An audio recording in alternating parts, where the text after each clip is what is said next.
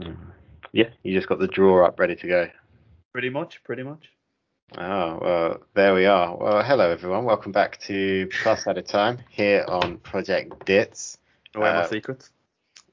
Yeah, giving away all your Yeah. secrets of the show. We have loads of tabs open on our web browsers. Behind the Wizards. What is that saying? Sleeve, is it? No, curtain. That's it. Behind the Wizards. Behind the wizard sleeve. I don't know where that's come Plus from. at a Time. My favorite football tactic, the Wizard sleeve. One thing I wanted to bring up, just briefly, because it just popped to my head, and I'm not going to remember if we keep the show going, and I'll never say it. Is Frank de Boer, or Frank de Boer, however you say his name, Go on. is he the worst manager of all time? Just been sacked by Premier the Dutch League. team. Oh, well, yeah. Premier League, yes. I mean, if you want to talk facts, quite literally, statistical data to back that he is by far the worst. Was it only, I think, like 4 or 5 games, but Yeah. 4 or 5 defeats, 0 goals scored. Not a good look for the twin brother of Ronald. Yeah, and he's just been sacked by the Netherlands after a disappointing Euros campaign. Oh, yeah. Yeah. Despite obviously not having Virgil van Dijk and his one leg. I was watching I was rewatching some of the matches, the Liverpool matches from this season. Stumbled across the Derby match, and I forgot how many decisions went against Liverpool. Not my hill to die on. I didn't even bring it up.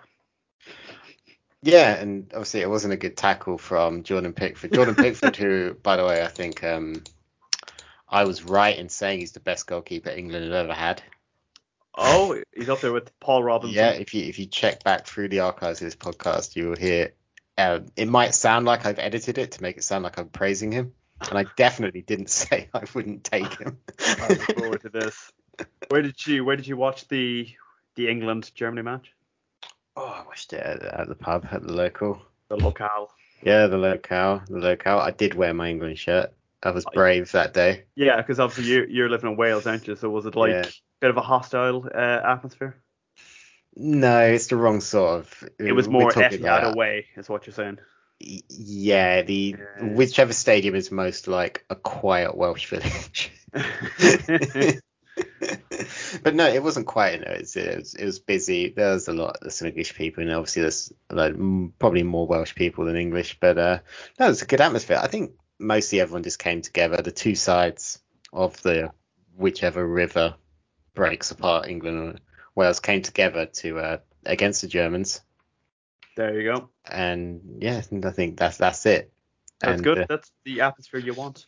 It was a very nice atmosphere, yeah, and it was a great time for everyone. Obviously for the sweepstake, I don't know why do I sound like a footballer doing his post-match reactions. I was like, everyone had a really good time. We worked together. We're gelling well. But in terms of one other thing we need to bring up is the sweepstake. One thing, I'm very happy for England. I went nuts when we scored, and even when it was 2-0 and there was 30 seconds left, I thought we were probably going to cock it up somehow. Especially since the commentators kept talking about how great at the back we were. Yeah. It was like, there, that communication between Maguire and Stones coming forward again. I was like, stop saying that. Brilliant. But he had the sweepstake. It looks like a bargain at 80 million quid all of a sudden. Oh, yes. The most expensive centre back in British football. Ooh, not even British football. It's in football in general, isn't it? I think so. Yeah, no one's beaten that. Van Dijk 75, Maguire 80. Yeah, it must be. Top yeah. Hey, kept Timo Werner quiet. Like so many before him. Nat Phillips looking at you, kid. Like everyone. Yep. Had to get a mention at some point. Sweepstake wise, though, devastating week for me. Absolutely horrific week. Like, who would have thought it that the French all hate each other? Never in history has that happened very often. And it only doesn't happen at the tournaments they win. Funny that. Like, apparently they didn't like the hotel they were staying in for one of their matches. It was only 6 stars. Yeah. But anyway, we should probably talk about England Germany first before we get on to Mbappe crying. Go ahead, why not? Just what a great game. It was solid, yeah. I was watching it in an Irish pub, surrounded by, luckily I got there not even that late, like pretty much a few minutes before kickoff. No seats, all the seats were taken, obviously outdoor is all that you're allowed currently in the current climate of the country. And I was in with a bunch of rowdy English lads, the only ones in the pub. Everyone else, you would not believe the amount of Germany jerseys that suddenly the whole of Ireland seemed to get their hands on. And one of my favourite things was there was a load of Bayern Munich jerseys, as if that means anything. Do you know what I mean? Just a sale on at Sports Direct this week. Could you imagine if I showed up wearing like a bloody Wycombe Wanderers jersey? I don't know. Wycombe Wanderers. Supporting the three lions, yeah. Went in. I had to stay a bit under wraps because I was rooting for the enemy for the sweepstake sake. A couple of fist pumps, nothing ridiculous. But yeah, it was just good, wasn't it? It was a good solid performance from England, I think is what I said. It wasn't the best game ever, but you did what you needed to do. I think that's it. Like England can't really play an open, expansive style, especially when the main goal scorer, or who's meant to be the main goal scorer, Harry Kane, has been so off form. Like the actual main goal scorer, Raheem Sterling. What an incredible tournament he's having.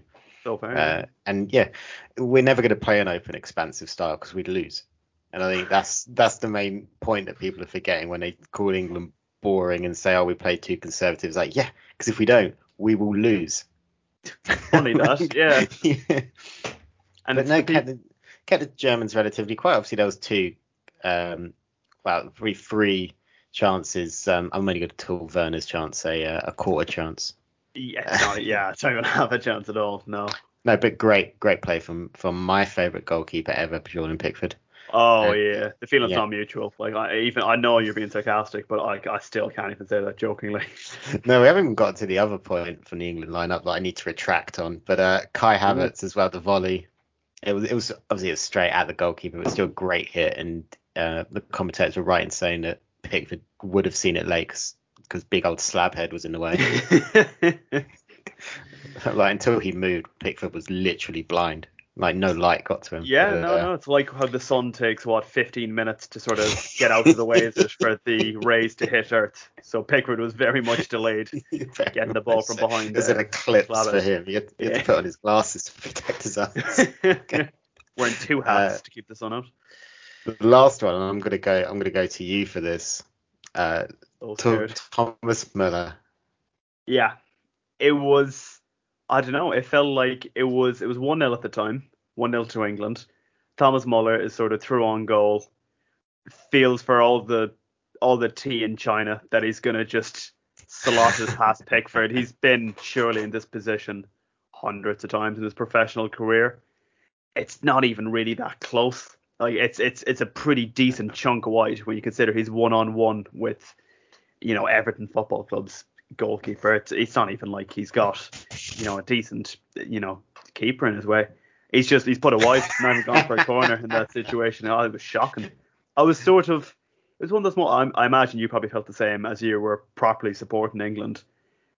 I felt certain that it was going in. Oh, 100%. Like people was watching it already cursing Sterling who gave the ball away, and like Sterling's reaction as well when you see the video of it is quite something. But he's just like collapse. He just collapses on the floor in like relief. I guess is the only word. So I don't even know what you say because he's just given the ball away. He can't track back, and he's just stood there just watching one of the most underappreciated footballers of his generation. Definitely. An absolute world-class player, one-on-one. If there's anyone in that German side you would want running at Pickford, it's going to be the cool and composed Thomas Müller. I know. And yeah, you're right. It was properly wide. Like it wasn't, he got kind of unlucky. It took a funny bobble and hit the post. He absolutely shanked it. It's like one of those moments where you're in the middle of a game, stakes are high, maybe a bit under the influence, and you have one of those moments where the ball just like is like, I don't know, coming across the face of goal or something, and it just seems to take forever in your head. Like in reality, it's like what? It's about a second and a half. Like you have about 10 million thoughts racing through your head as that ball is struck by Thomas Muller, and you just can't imagine a universe where that just doesn't go in. You don't, and look, Thomas Muller, For he'll Liverpool. get one-on-one chances next season, and he'll bury them all. Like, it's an absolute anomaly. And when that went wide, you kind of thought, right, this is England's day. Like, if you've got Thomas Muller shitting one-on-one chances wide, it's your day, something. And then, like, some players, because obviously we want to move on, we don't just want to talk about this match the entire time, but some players to give shout outs to. Jack Grealish changed the game when he came on, a proper impact as well. I think Luke Shaw was poor in the first half, but in the second half was a completely different player as well. I thought he was fantastic, and I'm going to say it, and I'm on the record saying I wouldn't have even taken him to the tournament, but Kyle Walker was fantastic. Yeah, that was one of the main messages highlighted that you sent to me after the match. Yeah, just apologizing for anything you've ever said.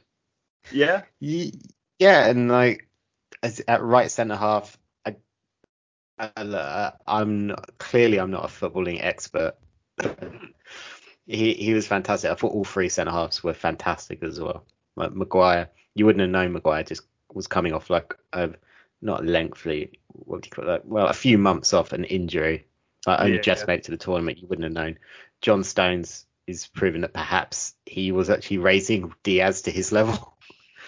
Because Ruben Diaz had a terrible tournament, but John Stones was great. And I've actually thought Kai Havertz was really good as well, like for the German side. Good, yeah. Like he did a great game. And I think you've got to give Jordan Pickford. You definitely got to give him some credit for the two saves. I mean, they were he sort of limited the Germans to only a few really clear chances, and Pickford done very well for definitely probably all three. You could argue actually, even though Thomas Muller just shanked it wide. You know, he's only shanked it wide because Pickford's come out and closed the space in such a short amount of time. Pickford is quick, and he did run out there. I don't know how to be a goalkeeper, but from what people were saying, he came out, he did the right things to make himself as big as possible, and that made Thomas Muller thought, well, I'm gonna have to put this properly in the corner, like not just I can't just pass it around like I'm playing FIFA, just like knock it under the goalie. He had to, and for Harry Kane to finally get a goal as well, maybe that'll wake him up a little bit. And Saka, we can't not mention Saka. He was only on for about 65 minutes, I think it was. But I thought Rudiger, like, I messaged with one of my friends during the match. I said, I think Rudiger's going to throw in a transfer request at the end of this so that he doesn't have to ever see Saka again, because he was giving him a torrid time. It was good. I won't say I was questioning why he was starting, because he was very good in the last game, wasn't he, against the Czechs, wasn't it? Mm-hmm. And he was starting, and I was thinking, you've got Foden, Grealish, Sancho, some of the names you see on the bench, and I was thinking, imagine being a German, you've seen Jadon Sancho tear up the Bundesliga for, 2 or 3 seasons, which we'll touch on later. But, but Kayo Saka it was pretty good. It was up and down. He did everything you want from a wide man, helping the defence out, getting forward. Pretty good. Yeah, you were two players in because Kane was kind of dropping a little bit deep to try and create and try and get in the game, and he was being man marked. Like Mats Hummels is probably someone else that we should say actually had a really good game. Like I know he conceded twice, but considering he's 57 years old, because it was the one where right at the end of the first half as well, literally the last second of the half, where Kane kind of looked like he took it past Neuer, but there was Mats Hummels. Great defending that one. Yeah, it was great, and there's a header as well. Kane had kind of a half chance on a header, but Mats Hummels got there first. But having Sterling and Saka both just running at people, and they were probably taking people on, which is weirdly isn't something you see that often in football these days. Usually it's more intricate passing. To just see Sterling and Saka just running at 4 or 5 defenders at once and be like, hey, who wants to take me on? Because when I get in the penalty box, you touch me, I'm going down. Which is effectively what they're doing. The Sadio Mane approach, I like that. Hey, if it works. And in terms of sweepstake, brilliant. Devastating. You look for well, I yeah, don't for care. some of us. I can't say I care. You But look forward. Obviously, you've got who's your I've team got, left again? I have Denmark are the only team left. You've got the Danes left. And what's funny is if you beat the Czechs and my boys England uh, beat Ukraine on, I think it's Saturday night, isn't it? Yeah. Then we will play. We could potentially play each Yeah. other in the semi-finals, place in the final for the winner, and it's ridiculous. I sort of accepted that I was going to have to rewatch the Liverpool still 6-1 match It's not looking likely anymore. Like no, like somehow. Denmark have been fantastic considering what happened. Obviously with Christian Yeah, Eriksen, they've shown that they are way more than just Christian Eriksen. They've got some other top quality players in there. I got to be honest, I don't fancy their chances. I'm just thinking if I mean I imagine that I wonder will you. I can't imagine you'll line up the same way against Ukraine that you did against Germany. But then again, you did sort of play the whole way through the whole tournament, didn't you? Do you reckon though it would be very England, wouldn't it, to knock out the Germans and then go out And to lose to Ukraine? Ukraine, yeah, and then to lose to Zinchenko and company. Yeah, It would be, but that's not very very good. England. That's incredibly England. But you know, you just can't see it. But that's what makes it England is that you're there and you're like, Yeah. good, we're beating the Germans. All we got to do is knock aside Ukraine. This is But incredible. We've beaten Wales, Gareth Bale and co, and we're coming up against Iceland. This should be fine. No, can't believe that's 5 years ago as well. That seems. absolutely insane. And like, what's weird? Like, England still haven't conceded a goal.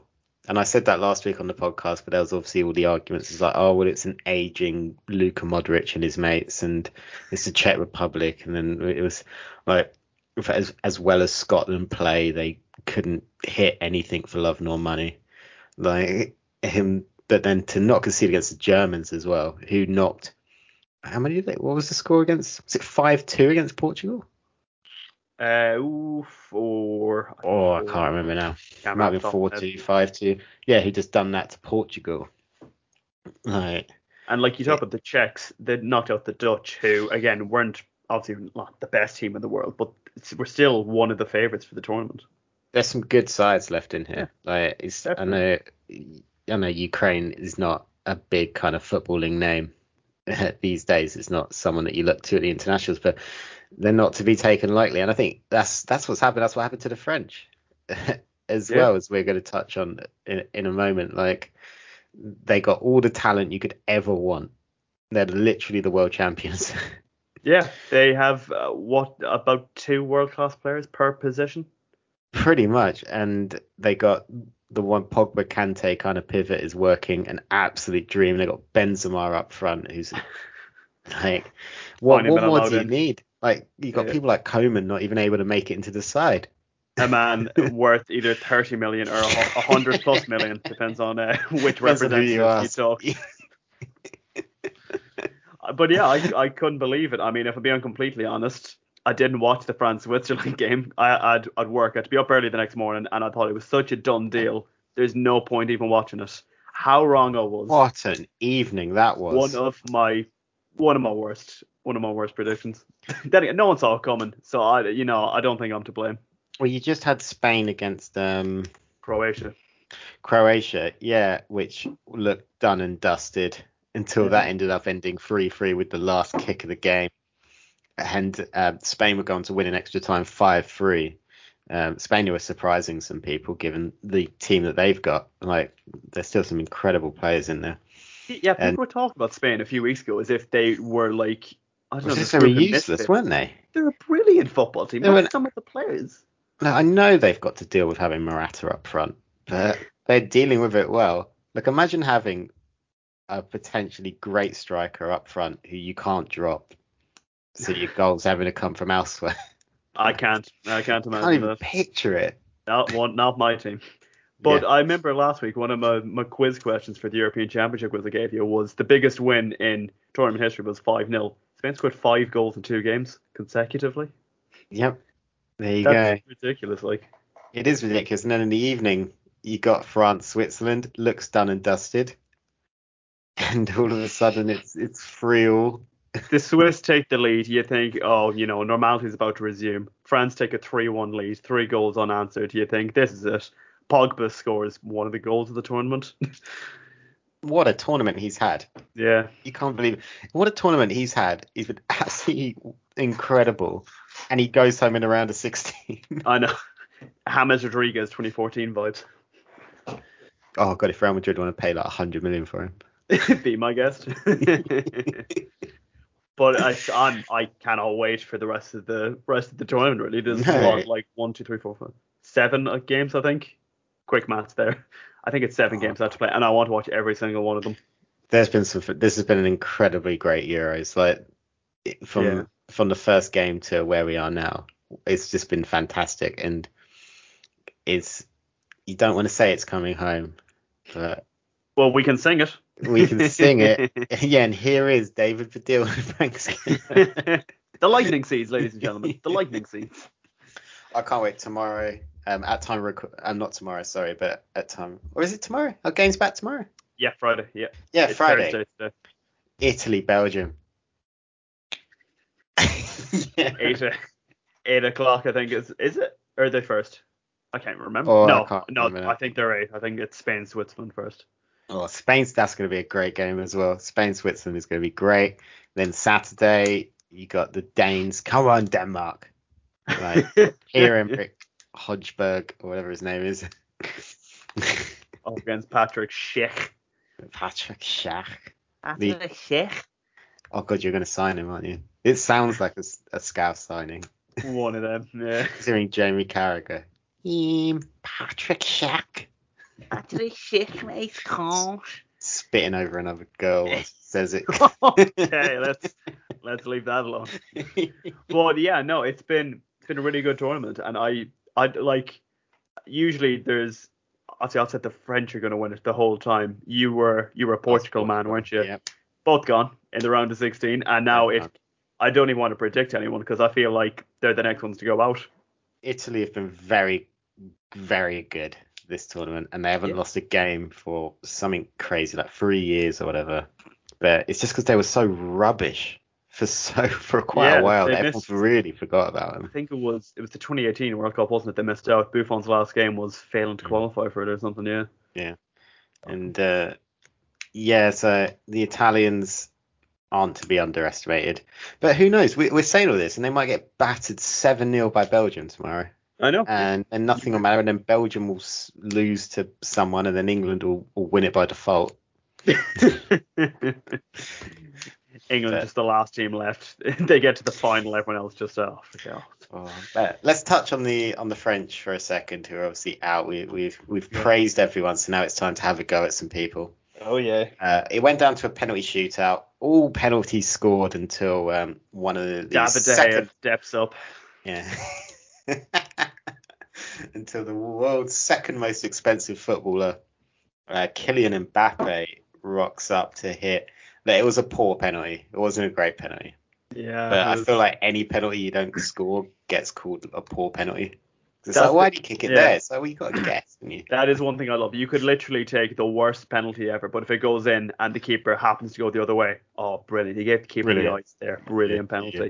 Fantastic. Cool as ice. Exact same thing happens, except the keeper goes the right way. Shocking penalty. Shocking. Absolutely. What was it doing? Why didn't you go the other way? It was so obvious. Clearly haven't been practicing penalties. I don't know what that means. Of all the critics in the world, who would have expected Adrien Rabiot's mum, Veronique, or I don't know how you say her name, Veronica, probably that presumably says. And she said, and I quote, "It is embarrassing how he struck that. For a player of his level, he hit it too lightly. I hope you're going to scold him."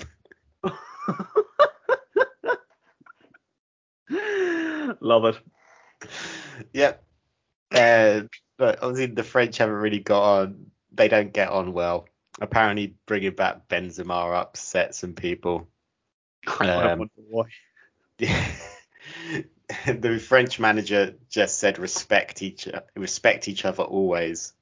Was the last thing they apparently said to the squad. That's adorable. Just shame Veronica wasn't listening. Apparently, as well, she had a 20-minute heated exchange with Mbappe's dad. What I would give to see this footage. It's just like the under 11s. My dad's harder than your dad. My mom is louder than your dad. But so not great. Yeah. So I don't really have anything to say about it. Neither of us were there, obviously. So like, I just thought it was very funny that that's Veronica. She could go down as the MVP of the tournament. Do you remember how in South Africa 2010 it was like that octopus that just kept predicting the matches correctly? Adrian Rabiot's mom is the new. I don't want to say the new. She's the new MVP. She will be the one remembered from this tournament. I don't think there was one from 2014 really, but this is the outsider that has made the tournament great. Absolutely stunning. Yeah, apparently the Athletic has a source who told them that she also wasn't very happy with Paul Pogba because she feels like it was his fault for the Swiss equaliser. Which, look, I can believe that. As someone that watches him 30 weeks in a year, I can fully believe that. I'm not going to question that. Well, yeah, big shout out. Unless we're playing Man City, he usually doesn't bother tracking back. And only if the Etihad as well. Yeah. But yeah, well done to what was his name again? Veronica. Rabiot, I imagine it would be her surname. Yeah, it's Veronique. Yeah, Veronique. It'd be something like that. I wanted. It was French. Well, how would Jamie Carragher say that name? Veronique. Yeah, that one is with the at the end. That's it. Like always. So the French are crap. Yeah, well, Nathan, you see, we've talked a lot about football. You know, a lot of proper. We're getting proper in depth there for a minute. I was getting a bit, out of my depth. Thought I'd bring back a bit of normality to the show. I have a bit of a game for you. Okay.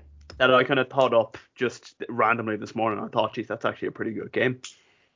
What I want you to do, right? Squad numbers. Oh God. They're usually pretty memorable, right? Oh no. I want you starting from 1, and the rule is you can't repeat the same player for different numbers.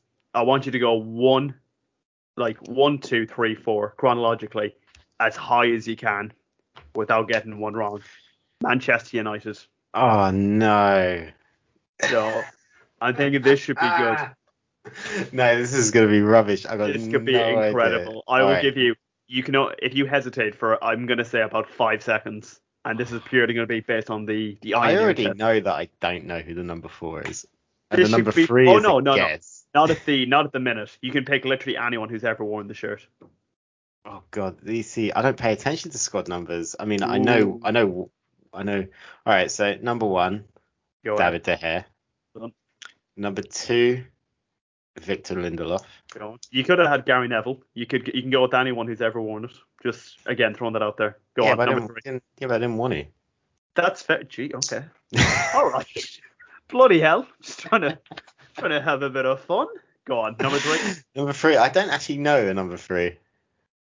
So this is awkward. I've got no idea. I could not tell it. What number does Maguire wear? Think of the golden age of Ferguson. Yeah, but I don't know who wore the number 3. Really? Not really the golden age I'm talking about. Has he already thrown in the towel? Oh, did Ferdinand wear 3? I can confirm Rio Ferdinand did not wear the number 3. You could have had Eric Bailly, who currently wears it. Okay.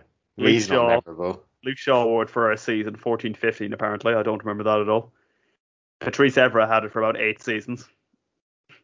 And Phil Neville wore it for about 10. And you could have Dennis Irwin in there as well. In fact, Dennis Irwin. I don't want to say disappointing. He did. To be fair, guys, he didn't check with me if I knew any squad numbers. Nope, I've literally plopped it in front of you, and I've thought, go ahead, tell us. Could you go if I say the number 7 shirt straight away, you'd have someone, wouldn't you? Oh yeah, I'll just pick Antonio Valencia. There you go. If I could say the number 18. Number 18. Yeah. Ashley Young. Well done. You could add Bruno, which was a bit Oh yeah, shit. Paul Scholes. He's going for Ashley Young. What do you think is? I've got all the squad numbers up in front of me. What do you think is like the lowest number that like United have never fielded in a competitive game? The lowest number they've never fielded. Yeah. How do you mean? What, like this number has never appeared? Yeah. No one has ever had this number. No squad player has ever had this shirt number. Oh, it's got a bit wild at times because fucking Andreas Pereira used to wear 44 for ages, which is always that's a memorable one because it's just fucking weird. So did Adnan Januzaj, according to my notes. That's never appeared. I'm trying to think. Well, I'm just gonna have to pick a number, obviously, otherwise this game's gonna come for ages. Like a 37. You've gone 37. I can well, actually, to be fair, that's actually a pretty good shout you've given because some of the names on were the number 37. The most recent one, James Garner. Okay, yeah. He's a midfielder. He went on Forest on loan last season. Apparently, he had a great time. Donald Love, you could have had. Sunderland legend. Robbie Brady, Danny Webber, John O'Shea. Okay, so it's not 37, is what you're saying. I mean, all right, let's keep going up. That's good. If you'd gotten this, I would have been very surprised. 55. And the highest number that's ever been used in United's history, Jonah. So it's probably not been worn in a match, but it's been like given to a squad player. Not gonna be one of because the Italians sometimes just have like a 99 rock up. I don't think we would have gone that high. Donnarumma.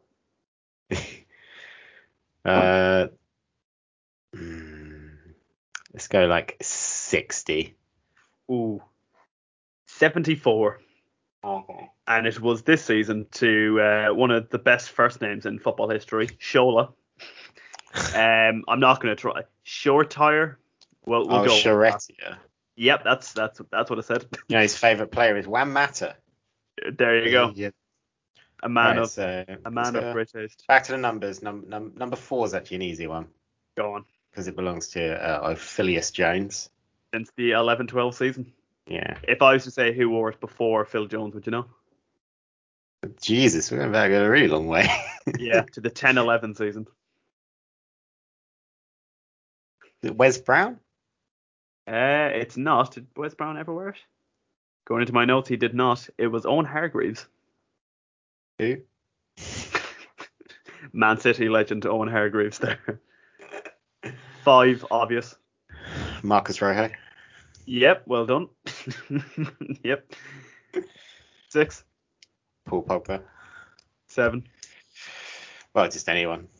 Michael Owen. Go on, there's a shout. We'll go your final 2, and I want the most obscure player you can think of for 8 and 9. To be fair, the number 8, not many obscure recent players. So, is there anyone more obscure than Juan Mata wearing 8 forever? That's a good point. Anderson. Or Nicky Butt.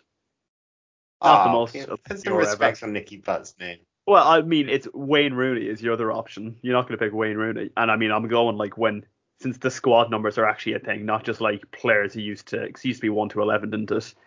So you'd get players like, for example, Gordon Strachan wearing it a few times from 84 to 89. And Liam Whelan, the first ever player to wear it for your club. I'm sure you have fond memories of Liam. Yeah. Number 9. Absolutely. Go on, give me the most random player to wear the number 9 shirt for United. There's one of there that might surprise you, actually. It's only really the super obvious ones that come to mind. Oh, it was Teddy Sheringham when he first came in. Because he took Cantona. He wasn't number 9. Wasn't the number 9, anyways. He was number 10. I don't really have anyone. For an obscure number 9. Yeah, there's one player who you know fondly, but I imagine you don't know he ever wore the number 9. I imagine it was only a couple of times before squad numbers were a thing. Before squad numbers are a thing. probably. But like that's still like Alan recent. Brazil. Okay, that's a really. Did he even play for Man United? Yeah. Did he? I Man United. no idea. I could not tell you anything about Alan Brazil. Paul Scholes apparently wore it a few times during 95, 96. Wouldn't have known that. Very weird. Well, there you go. There's some weird squad numbers. I was hoping you'd go like 1 to about. I don't know. I'd say I could go to about. I don't pay Perfect. enough attention to squad numbers like you. There you go. There you go. Do you want me to rattle off my list in order? Go for it. Here we go. Okay, and you can't repeat the same player, which is why straight away I already know my number 8 isn't going to be Steven Gerrard. Okay. Allison, Nathaniel Klein, Steve Finnan, Sammy Hupia, Daniel Agger, Dejan Lovren, Luis Suarez, Emil Heskey, Fernando Torres, Philippe Coutinho, Mo Salah, Joe Gomez, Danny Murphy, Jordan Henderson, Peter Crouch, Jermaine Pennant, Maxi Rodriguez, John Arnorisa, Fernando Morientes, Adam Lallana, Lucas Leiva, Momo Sissoko, Jamie Carragher, Joe Allen, Pepe Reina, Andy Robertson, Origi, Steven Gerrard, Dominic Solanke, number 30. Oh no. Oh God, number 30. There you go, guys. I hope someone at home is fact checking because fuck if I know. He might be making this all up. Number 30. Oh my God. I'm gonna have to look it up. Oh, you're done. You've run out Go your on. 5-second rule. Yeah, go on. Buy me some time there, please, Nathan. Nope. I will not. Oh, brilliant. We shall all just wait as I click into transfermarket.com. Liverpool squad numbers. Liverpool Wiki. 29, 30. Suso. I could have Oh, okay. Legend. had. Bolo AC Zenden. Milan legend. Bolo Zenden. That's probably the one I should have got most, to be honest. I don't remember Suso everywhere in the number 30. I don't think much people remember Suso outside of an AC Milan kit. You know, at 33, I would have struggled with as well. I might have got Neil Mellor, Liverpool legend. Liverpool legend Neil Mellor. Legend Neil Mellor. Well, there we go. There was a fun game. I need to get better at that. Yeah, I will practice my squad numbers. I'm surprised I only got won't. 30. Do you know that there's actually a Liverpool player who wore 99? I'm going to look up who it is because I don't know. But okay. Yeah. Tom Hill. Tom Hill, my word. You said you wanted to talk about some obscure. There you go. Obscure. I don't know what to add to that.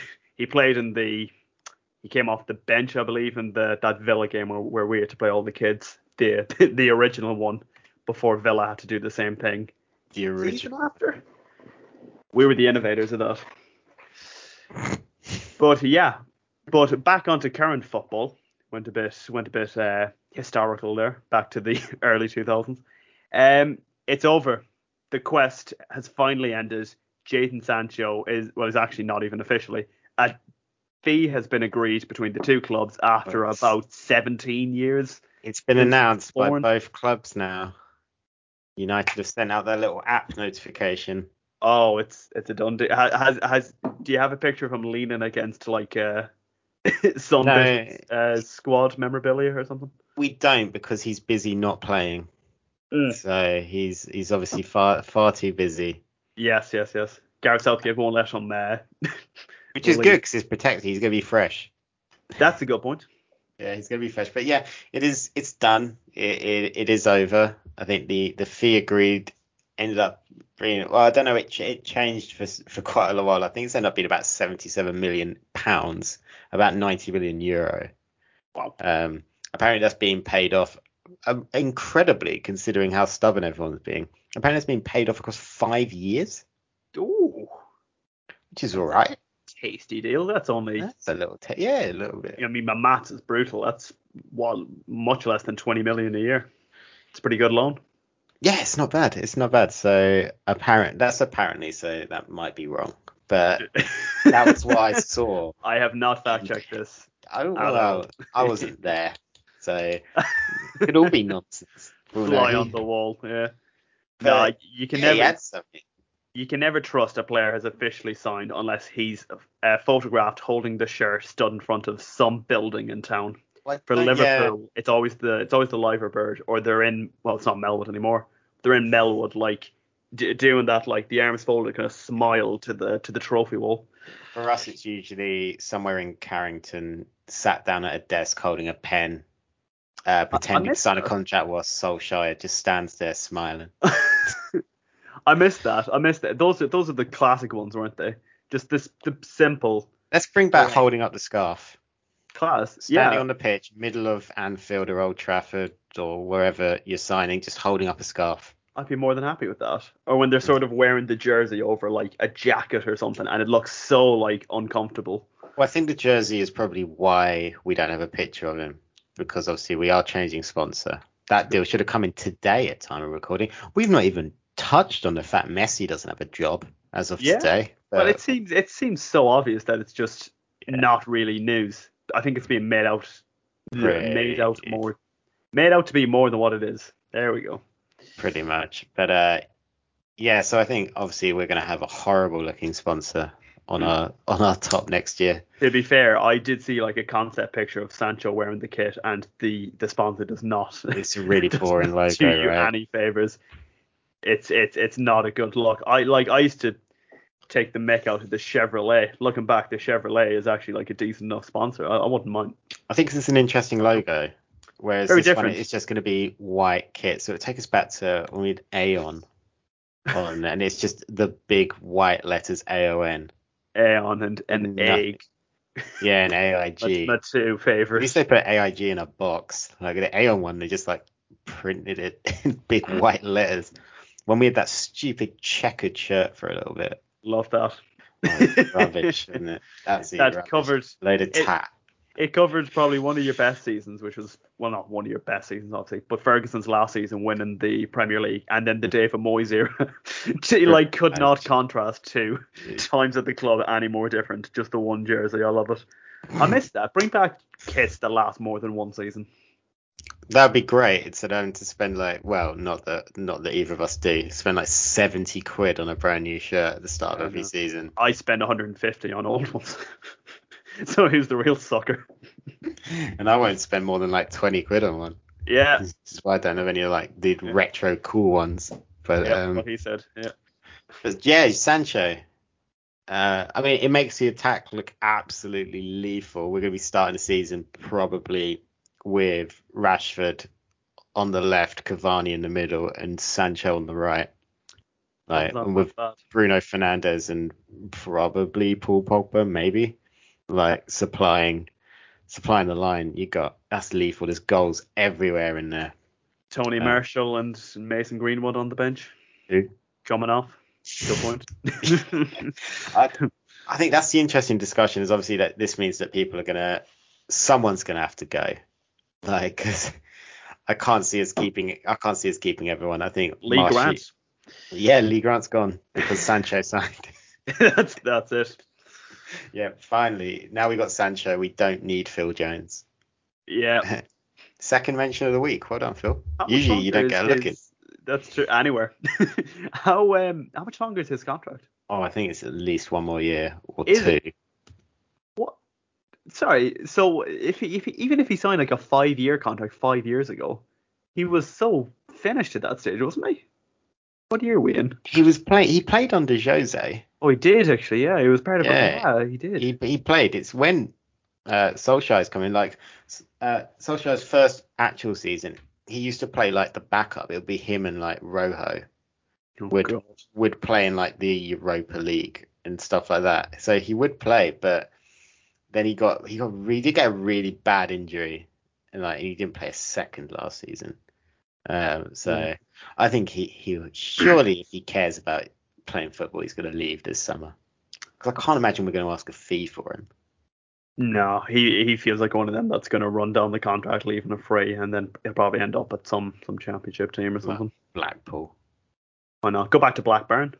I mean, speaking of centre halves, ESPN were reporting earlier, and I don't think this is particularly reliable because usually they're not that reliable. Please ESPN. bring it up. Please bring it up. So Well, it's obviously yeah, we're going to bring up it's Rafael Varane, who allegedly is told Real Madrid he's not going to sign their new contract offer. Apparently, I think it was the Athletic who said the offer they made to Varane is a pay cut.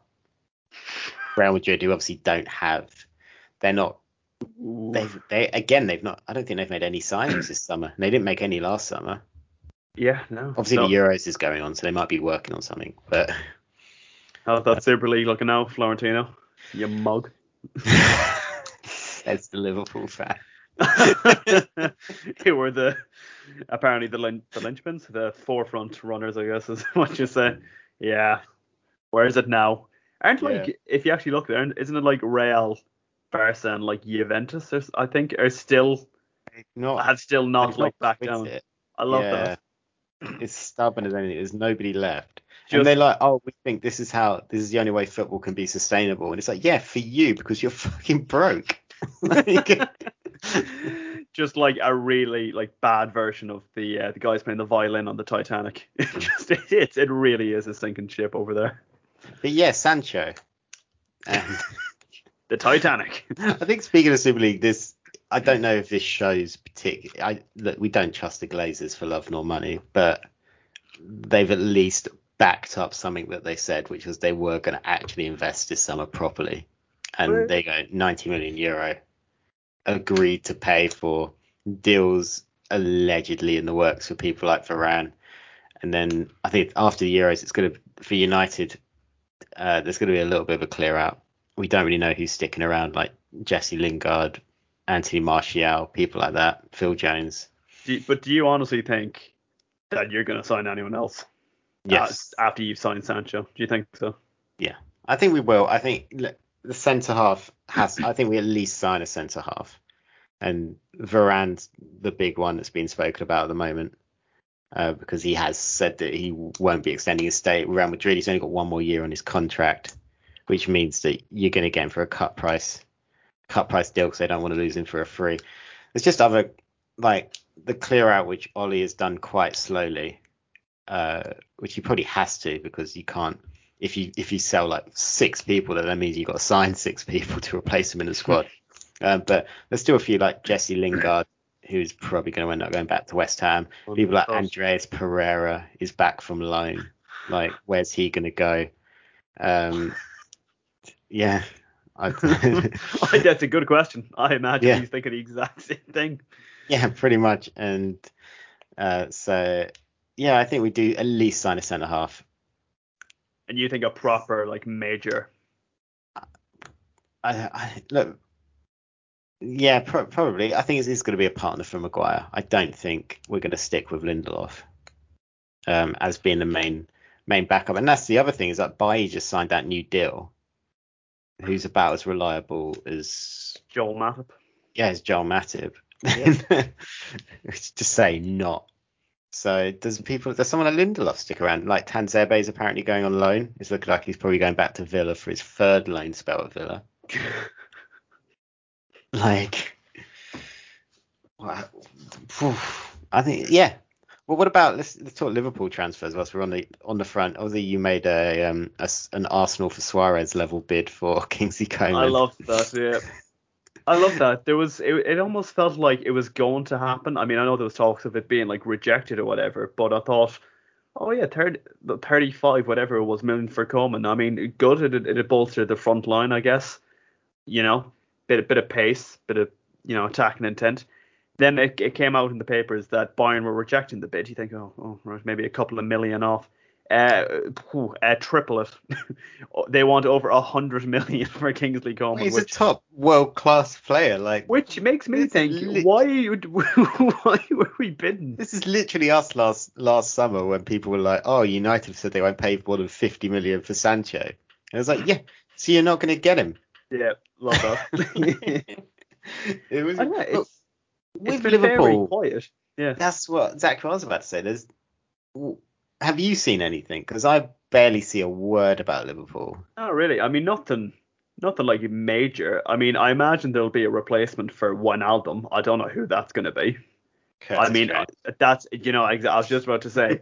I think it feels like such a Liverpool thing to do. Go, oh no, we got Curtis Jones to come up. It's like, yeah, well, last season we had Curtis Jones and Genie Wijnaldum. I was like, oh no.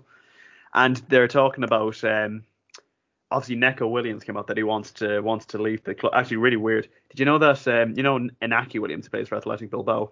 Mm-hmm. He's a brother called Nico Williams. What? Isn't that weird? Yeah. Inaki Williams has a brother at Bilbao who plays for Bilbao called Nico Williams, except he's Nico Nico and the one at Liverpool is Neco. Inaki Williams, the one thing I know about him is he's not missed a league game for Bilbao in something like 5 seasons. He's played all 38 every season. Yeah, consistency. Crazy. And he signed like a 7-year deal there. Yeah. He's been linked to Liverpool a lot, but I'd love to have seen him. But obviously he loves Bilbao. I've been to Bilbao. It's a lovely place. Have you? Yeah, it's a lovely place. Imagine. A lot of culture, I imagine. Very cultural. A lot of culture, yeah. I went to an art gallery there. Yeah. Were you forced? I was. It was the girl I was dating at the time. It was for her like for her like university degree. She was doing art. Of course. Brilliant. But anyways, back to Liverpool. Back to the city of Bilbao. This week's sponsor. Athletic. But yeah, I came out the Neco Williams wants out at the club. And I was looking at the price. I mean, I wasn't expecting to get a lot from, but I think the touted price was like 8 million. And it's like, that's not even. He's rubbish. What's the point? Yeah, I mean, not that I never rated him. Like he had a bit of potential, I guess, but like he's nowhere near good enough to be playing for Liverpool. You've literally always hated him. Bloody Welsh. No, I think he's a good lad. He wasn't great, but I don't want to just come on and slate him. He is younger than me, which is saying something. I'm only about 12. But it came out that we're not signing the backup right back because we've got James Milner and Joe Gomez to cover, and it's like lacks so much ambition. What is that? Just sign someone to fill the void. I don't want a 36-year-old James Milner covering at right back. Bloody hell. Whoa. But yeah, I mean, that's as exciting as Liverpool's transfer business has gone so far. Wijnaldum's gone. You were briefly linked for a little bit with Renato Sanchez. We have been for the last, since Euro 2016. Former golden boy winner. Yep. And we all know how signing those golden boy winning midfielders goes. And Anthony Martial, not a midfielder, but yep. I mean, I've seen links with Ollie Watkins, Harvey Barnes. I don't know how credible that is. Nothing major on that. Harvey Barnes feels like a very Klopp signing. Do you think? I feel it feels more like a bloody Kenny Dalglish at his second stint in charge of Liverpool when we signed Stuart Downing for 20 million. I think Harvey Barnes is good, like Leicester, who. I mean, I'm not comparing the two. Can I say that? Tearing it up in the transfer business. You got to look at they signed Sumer, which is absolute top player. Considering they didn't get Champions League football, and they still managed to sign him, and then they just signed Daka from Salzburg for like 20 odd million. So they're in a decent summer. Yeah, I mean the other one. Well, speaking of Neco Williams, who obviously you absolutely adore, and then you're saying James Milner, 36, playing a right back. Who do you think Liverpool's worst right back from your recent memory is? I was just thinking about United, and we've had some shockers. I was like, he was great, but his decline was so bad. Glenn Johnson for the final 18 months was just absolutely horrendous. But there must be. He went very Gary Neville towards the end. Jerome Thomas done him in as well. Oh God, it's tough. We've usually been pretty good. Arbeloa, Philip Degan, but he was never really a starter, I don't think. God, who else? Nathaniel Klein, solid, nothing incredible. He was just very solid defensively. You've really put me on the spot there. Yeah, I was just thinking about it. Yeah, no, we've been pretty all right. Joe Gomez's cover. Joe Gomez can't even cover it himself, literally. Cover himself in glory. We can't do that for love nor money. Oh God, it feels like ages since I've seen Joe Gomez play. But even when I was watching Joe Gomez play last season, wasn't very well. It was like Gomez and Van Dijk, and it was like, this is one of the best partnerships in Premier League history. And it's they've only played together for 15 games. Can I just say I've never once in my life said that. I'm actually more a fan of the Van Dijk Matip combination. Yeah. But yeah, it's again Gomez one for the future. He could go on to be pretty good. He's never going to be Van Dijk levels. He might be a Joel Can't say Matip fair level enough. defender. Oh, definitely not. No, He would be at this. Would he be in the Euro squad? I think he would. I think maybe over Mings. So I mean, he would have started. it depends because based on how the start of last season went from obviously the Villa game, the 70 where he was like by far the worst player on the pitch. Do you know when you say something about the match and then like the commentator says it about like 10 seconds later and you're like, yeah, see, I know exactly what's going on here. He's like he had absolutely abysmal game. Carragher mentioned on commentary and I was like, yeah, that means I'm definitely right. Nothing is more satisfying as a football fan than sitting there and going like, I would take Chilwell off and bring on Shaw, and then the manager does it like a minute later, and you're like, yes. It's like he's listening to me. It has nothing to do with the fact that like it's even better when it's a half-time substitution and you're there like, oh god, get Fred off. Let's get let's get someone else on, and then they bring on that person. Yeah, You're like, yes, it's beautiful, but. Yeah, I mean, that's as exciting as the Liverpool transfer news. I don't even think I touched on any transfers really there. I just salated the current team. Obviously, Bissouma, he seems to be linked with everyone this summer. Marco Grujic has been meant to be leaving for the last like 3 summers. He's still a Liverpool player. I don't know how. Bissouma reeks of an Arsenal late in the window signing.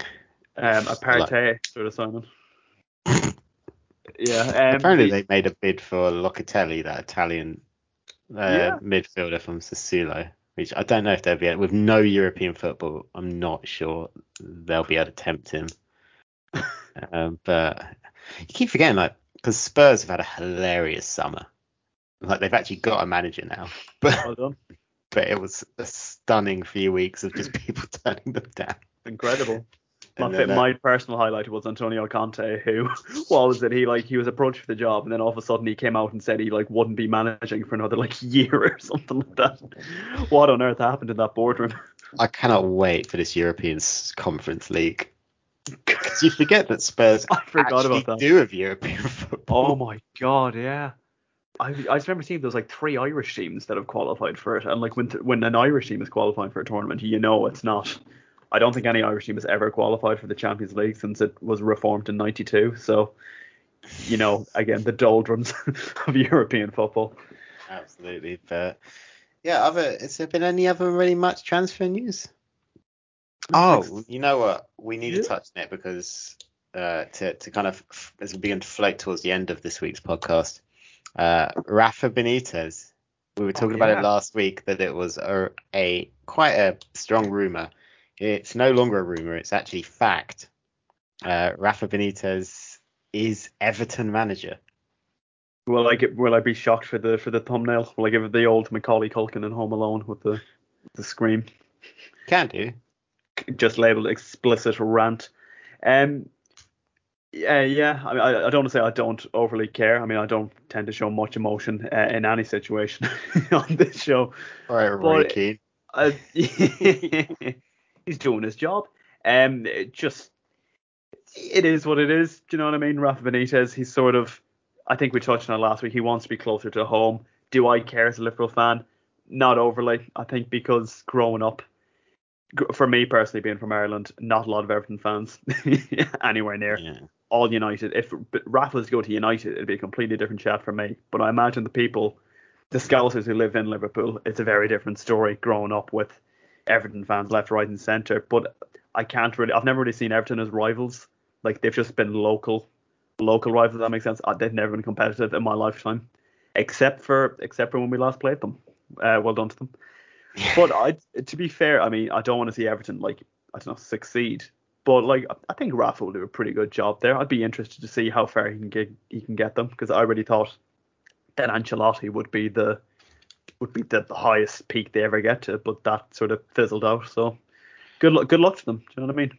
Yeah, I think Ancelotti, he left obviously before his project was done. He kind of got all the pieces in place with players like Alan, Decore, James Rodriguez, and he got Dominic Calvert-Lewin absolutely flying last season. Rafa's got good foundations. He just needs to build upon it, and I know he can. Yeah, Everton just need to invest. I don't think Rafa's had a particularly good time, really. You could argue since leaving Liverpool. Yeah. He had a very brief stint at Real Madrid. Got sacked at Inter. Then he was interim, wasn't he, at Chelsea? He wasn't even the manager. Then he went to Napoli, where he sort of, I think, laid the foundations for Sarri's team, didn't he? Then he went to Real. Didn't go. Out. I mean, it didn't go bad, but I mean, it's just who took over from him makes it look a lot worse than it actually was, I think. Yeah. Then it was Newcastle, I think. He did a good job. It was a big step. He actually managed a season in the Championship. Let's not all forget. So he stuck by him. And, managed to win it, yeah. He could do some good things, and I think there's a very small minority who have gone far too far on their anger. Yeah, we obviously talk about the sign that was left outside his house and things like that, which is just disgusting. And the threats that have been made. And Rafa's a Liverpool legend because of obviously Istanbul. Pretty much. That's never going to go away. Yeah, no. And again, as someone who grew up with Rafa in my sort of formative football years, when you're that sort of I would have been 3 till about 9 while he was Liverpool manager. So sort of my earliest memories are Rafa Benitez memories, and I love the man. He used to just seem to cause a row with every other manager in the league. He seemed to have a fight with everyone every week, didn't he? Yeah, he did. He's an explosive character, less, and it seems like less so these days. He was a very passive aggressive sort of subtle comments. He used to love them. Yeah, good. I mean, I wish Rafa luck. I don't wish the club luck at all. No. Would it be amazing? If he gets investment, taking the Liverpool hat off, if he gets the investment to actually do something, because Everton do have money. Their owners are very deep pockets. They've not necessarily invested that money particularly well on the pitch at times, but if he gets time, which no manager ever does, so we say that about every single manager who ever gets a job. But if he gets time and he gets investment, if Frank Lampard gets time, Chelsea will not win the Champions League.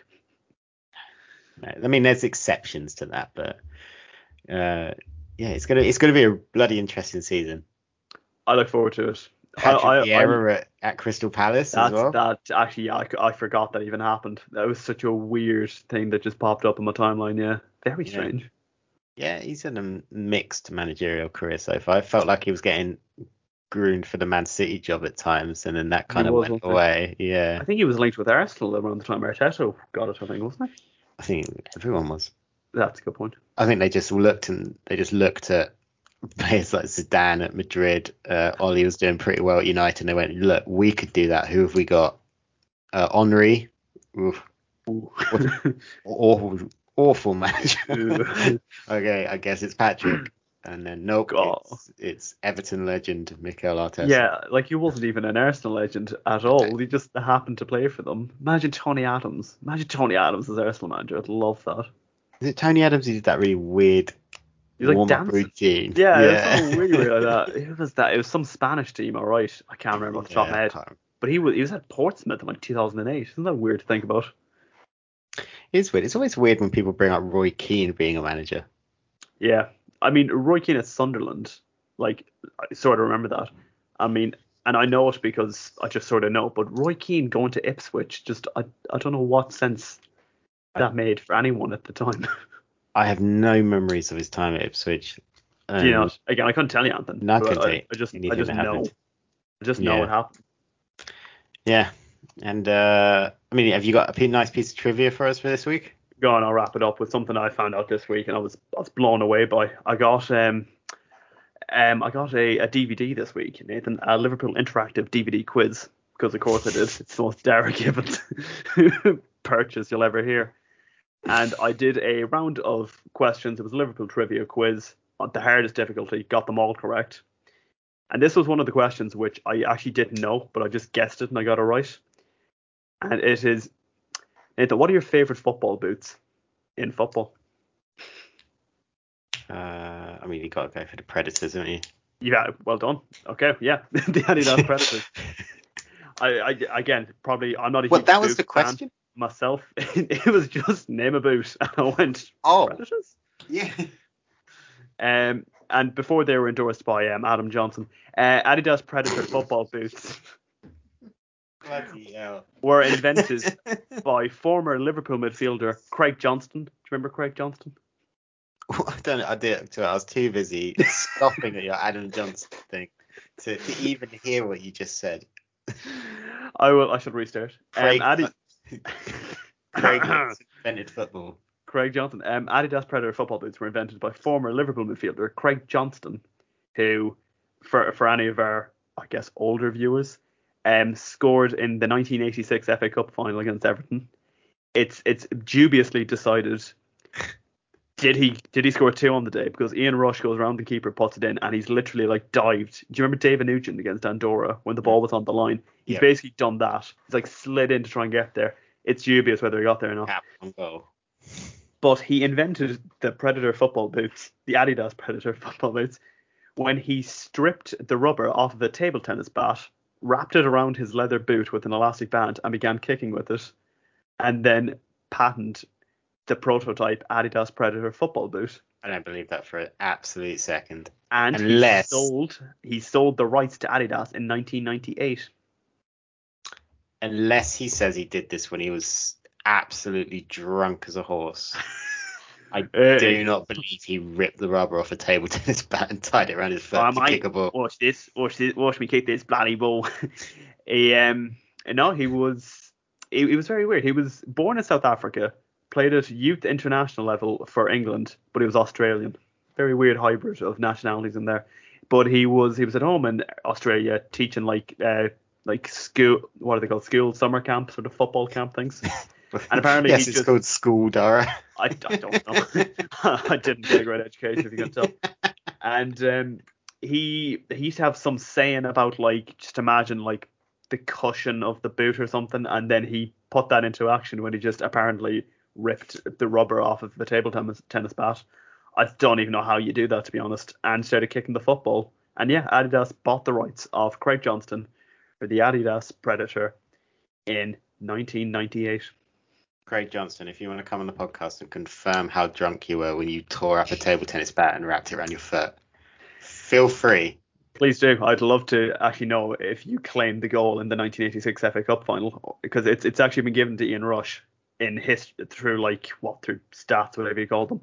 I'm fighting Craig's side. I think he scored 2 goals in that game. I think he did as well. Please come on the podcast. Yeah, come on the podcast, Craig. You can find us at +_added. You can find me at Nathan Greenaway and all the other podcasts that I do. Head over to Project Dits and find all the other affiliate podcasts at Project Dits. It's Project DITS on the Twitter. Dara, where can people find you? On the Twitter, Grandad. What is it even again? At Gibbons_Dara, I think. You know, if I could get Probably. 1 follower this week, I'd be impressed. It's Craig Johnston, that'd be even better. That would be incredible. Oh, well, let's make it happen, guys, and we'll speak to you next week after England have lost to Ukraine. Coming on. Bye now. Good luck.